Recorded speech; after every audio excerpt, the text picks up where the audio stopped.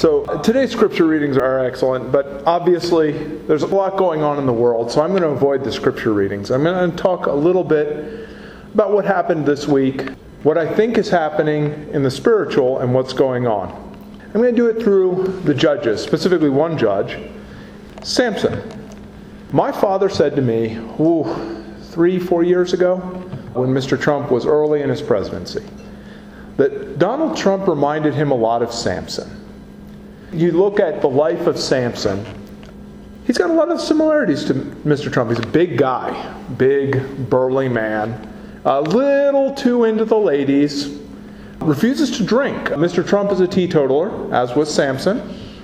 He's got funny hair, does have some problems with self-control, a little bit of a temper, but he's put in a position of power to save the people. And it's so on the nose that I think it works. And that's because God works in patterns. The old saying from my history class is, history doesn't repeat, but it rhymes. And I think there's a lot of truth to that. So I'd like you to think back towards Samson. Samson, of course, had tremendous success defending the people of God from their adversaries against them. So has Mr. Trump. He's brought peace to the Middle East by defending the people of God. He has been a man who has defended our freedoms here locally in the United States. He has been an excellent judge of the people. Not in the sense of judicial, which it turns out he's actually put some pretty good judges in office, but in the sense of a leader of the people. But that's not what Samson's most famous for. It's not what he's known and celebrated for. The modern Israelis, there's a rumor that they call their nuclear program Samson. And the reason is because not of its strength, but its purpose. The rumor is that the Israeli nuclear program is a last strike weapon, not a first strike weapon. That if there is ever an attack that looks like it is going to overwhelm Israeli defenses, they will destroy their enemies with nuclear fire. Not to win the war, but as a threat in case anybody thinks that they can break them. It doesn't exist to win a war. It exists to destroy an enemy who thinks he has won. I was watching the election results last Tuesday, as I'm sure many of you were, and at first I was pretty excited. Hey, things look like they're going well. But by the end of the night, we stayed awake until Colorado's results came in. It had become clear to me that the election had not gone the way that I would want it to go, both here locally in Colorado and nationwide. I looked at the math and I said, boy, if the mail-in votes come in the way I think that they will, it looks like Mr. Trump has lost this election. I sat down and discussed the results and observed them with the most important group of people in the world, which is to say insane right-wingers on the internet. I am becoming more and more convinced that they've shaved Samson. That isn't to say it isn't a large mistake to fail. Samson would have been a much more effective judge had he not allowed himself to be shaved. It doesn't mean that deception and malice weren't used by the enemy. Deception and fraud were in fact used by the Philistines in order to capture Samson. But a narrow victory in an overextended position can actually destroy you. What happened to the Philistines who captured Samson? They brought him in. They mocked him. We finally beat you, who has been a thorn in our side for these last 4 years. We've got you. We get to mock you now. You're a loser and you've lost. Does that sound like what's happening right now? I don't know if you saw, right before the service started, an alert came up on my phone. The Associated Press has declared the winner of the election, as if that was the role of the Associated Press. But they may in fact be correct. The court challenges going back and forth. We'll see. Like I said, it doesn't mean that fraud wasn't used. It doesn't mean that Mr. Trump couldn't have done things better to make sure that he couldn't have been shaved here. But that looks like the results. So I'm not going to belabor what happened to the Philistines, but I'm going to talk a little bit about what's coming out of this election. And I'm going to give you some means for hope. The United States is a gerontocracy. Most of you probably remember it. I learned it through history. The late Soviet Union under Brezhnev, the United States used to mock the gerontocracy of Brezhnev. The Soviet Union had shown itself to be decrepit, fragile, unable to respond to the new challenges that the 70s and 80s would bring. Joe Biden is the oldest man ever elected president of the United States. He's a sprightly 77. Mitch McConnell, the Senate Majority Leader, is slightly older. He's 78. The Speaker of the House is Nancy Pelosi. She's 80 and has held her seat since I was the same age as my daughter. The House Democratic leadership averages 72 years old across all of their leadership. Brezhnev's stagnation in the Soviet Union averaged 69. Had Trump won, these institutions might have understood that they needed youth and agility to win. They might have changed their course. Perhaps that would be better than what's coming, but perhaps not. A young and vital enemy is a lot more dangerous than an old and decrepit one. If the young reformers had taken over the Soviet Union in the 70s and 80s, they would have been a far more dangerous adversary for us. Winning the Cold War would have been a lot more difficult. I suspect we're in the middle of a realignment in the world. And facing a realignment against old and decrepit opponents is the way you want to do it. When Ronald Reagan realigned the world in 1980, the fact that, as he joked, Soviet leaders kept dying on him and it made it very difficult to negotiate, was part of the reason that the Soviet Union couldn't effectively respond to his reactions. And here's another thing. Trump, like Samson, was a bit flawed. The saying is it took Nixon to go to China. It took Barry Goldwater to bring conservative policies to the mainstream. But I want to remind you that neither of them were, at the end, terribly effective ambassadors of either of those brands. I like Donald Trump, but he is a boorish billionaire real estate developer from Queens. He has a thin skin, a massive ego. Turns off a lot of people who are conservative-leaning because of that abrasive, rough personality. Nobody but Donald Trump could have brought those policies to the mainstream. It took those personality traits to bust through the sclerotic Republican establishment. But having done that, having forged that path, that position may be better served by the young, energetic, thinking men who have followed behind him.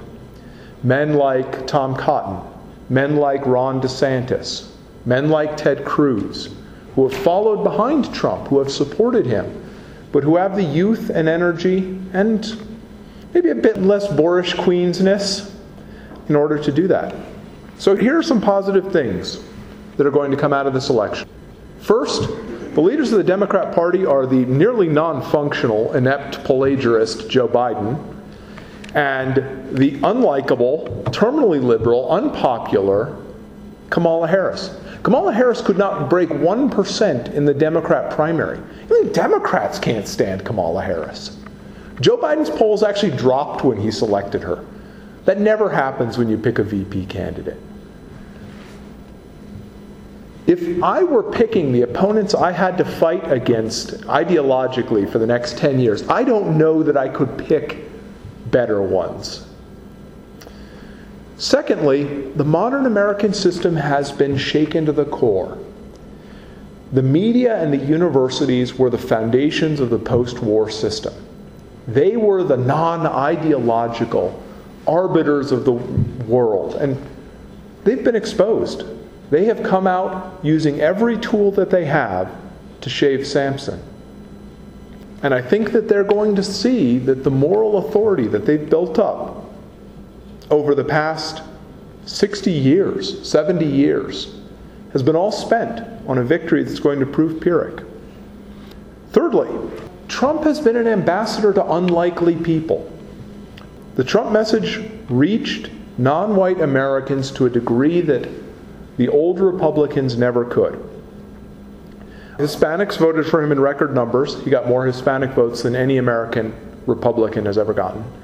He is the first Republican since Calvin Coolidge Calvin Coolidge had a Native American vice president. I don't know if you guys knew that. But he's the first Republican since Calvin Coolidge to win Native Americans. And because of that, number 4, the message of doom I've heard all my life about changing demography, dooming the Republican Party, has been totally debunked. The most safely Republican major state in the Union was not, as expected, Texas, but in fact, the wildly diverse state of Florida. Because Trump dominated among Hispanics up and down Florida. He didn't just win with the Cubans in Miami. He won with Cubans in Miami. He won with Puerto Ricans in Central Florida. He won with blacks in the Panhandle. He showed America that the new message of the GOP was possible to win with all, old Americans and new. It's at the point where, after the election, the Florida Democrats said, we need to stop spending money here. It's just wasting our money.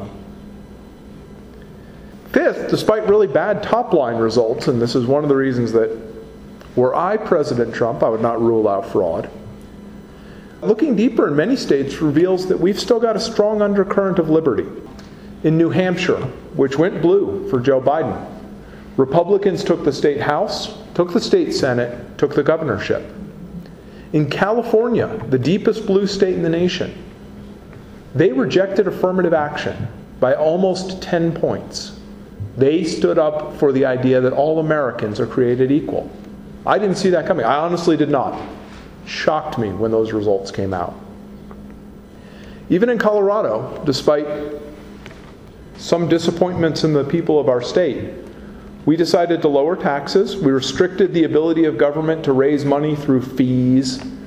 And we held strong on several victories at the lower level. I'm obviously disappointed by some of our referenda here, but for the most part, even Colorado's referenda were pretty solid victories. And the last thing that I'd like you to be encouraged about is the 10th Amendment. Everybody here knows what the 10th Amendment is. All other rights not included in this Constitution are reserved for the states. I liked Mr. Trump, but he was probably the worst president for 10th Amendment jurisprudence we've had. The reason for that is when he made an executive order, Republican states went along with it because that's what they wanted to do. And Democrat states went along with it because they wanted to increase executive power. And Donald Trump was a good president who put good executive orders in place. But that increase in executive power was a major weakness of his presidency. I'll tell you, if Joe Biden puts out a bad executive order, boy, Texas, Florida, those places aren't going to stand for that. And they're going to take it to the courts. And they're going to say, under our 10th Amendment rights, we're going to ignore Joe Biden because he made a bad executive order. He's promised, for example, to make an executive order about guns, saying that all assault rifles need to be registered under the National Firearms Act. I'll tell you, it's going to be about 10 seconds till the state of Texas says, nah, not going to do that.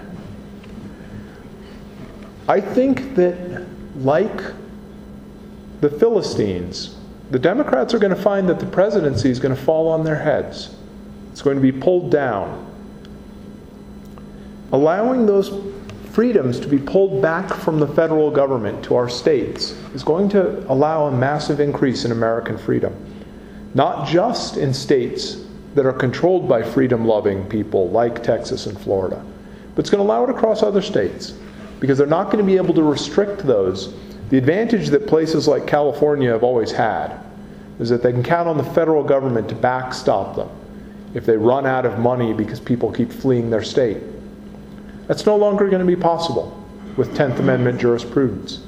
It's going to force states like California, states like New York, to come back and examine what they're doing and to come back to an understanding of our Constitution that makes sense. So don't despair. I would understand if you're an Israeli sitting back in the day and you've heard that the Philistines have just captured your judge, who has been the only person winning victories and beating them back. It would be really tempting to say, oh my goodness, we're going to get overrun by Philistines. We can't hold them back anymore. Look at this huge victory that they've won. I don't know the results yet. The AP could certainly be wrong. That's happened before. And don't get me wrong, I'm going to continue to pray that they are. That Samson is still out there fighting them with the jaw of an ass. But I'm also going to look at it and understand God's plan is a lot deeper and wiser than ours. And if God is going to let them shear Samson's hair, He might know something that we don't. So don't allow yourself to give in to despair.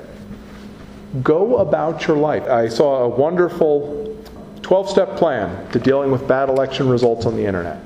Step 1, go plan your garden for next spring. Step 2, go hug your wife and have a nice beer.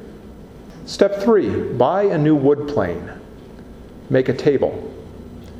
Step 5 through 12, go about your life. You're not going to be able to change the federal government, but you are going to be able to live your life. Don't let this break your faith in God, break your walk in God, and break your ability to see the world around you. Don't give in to doom. Instead, trust God.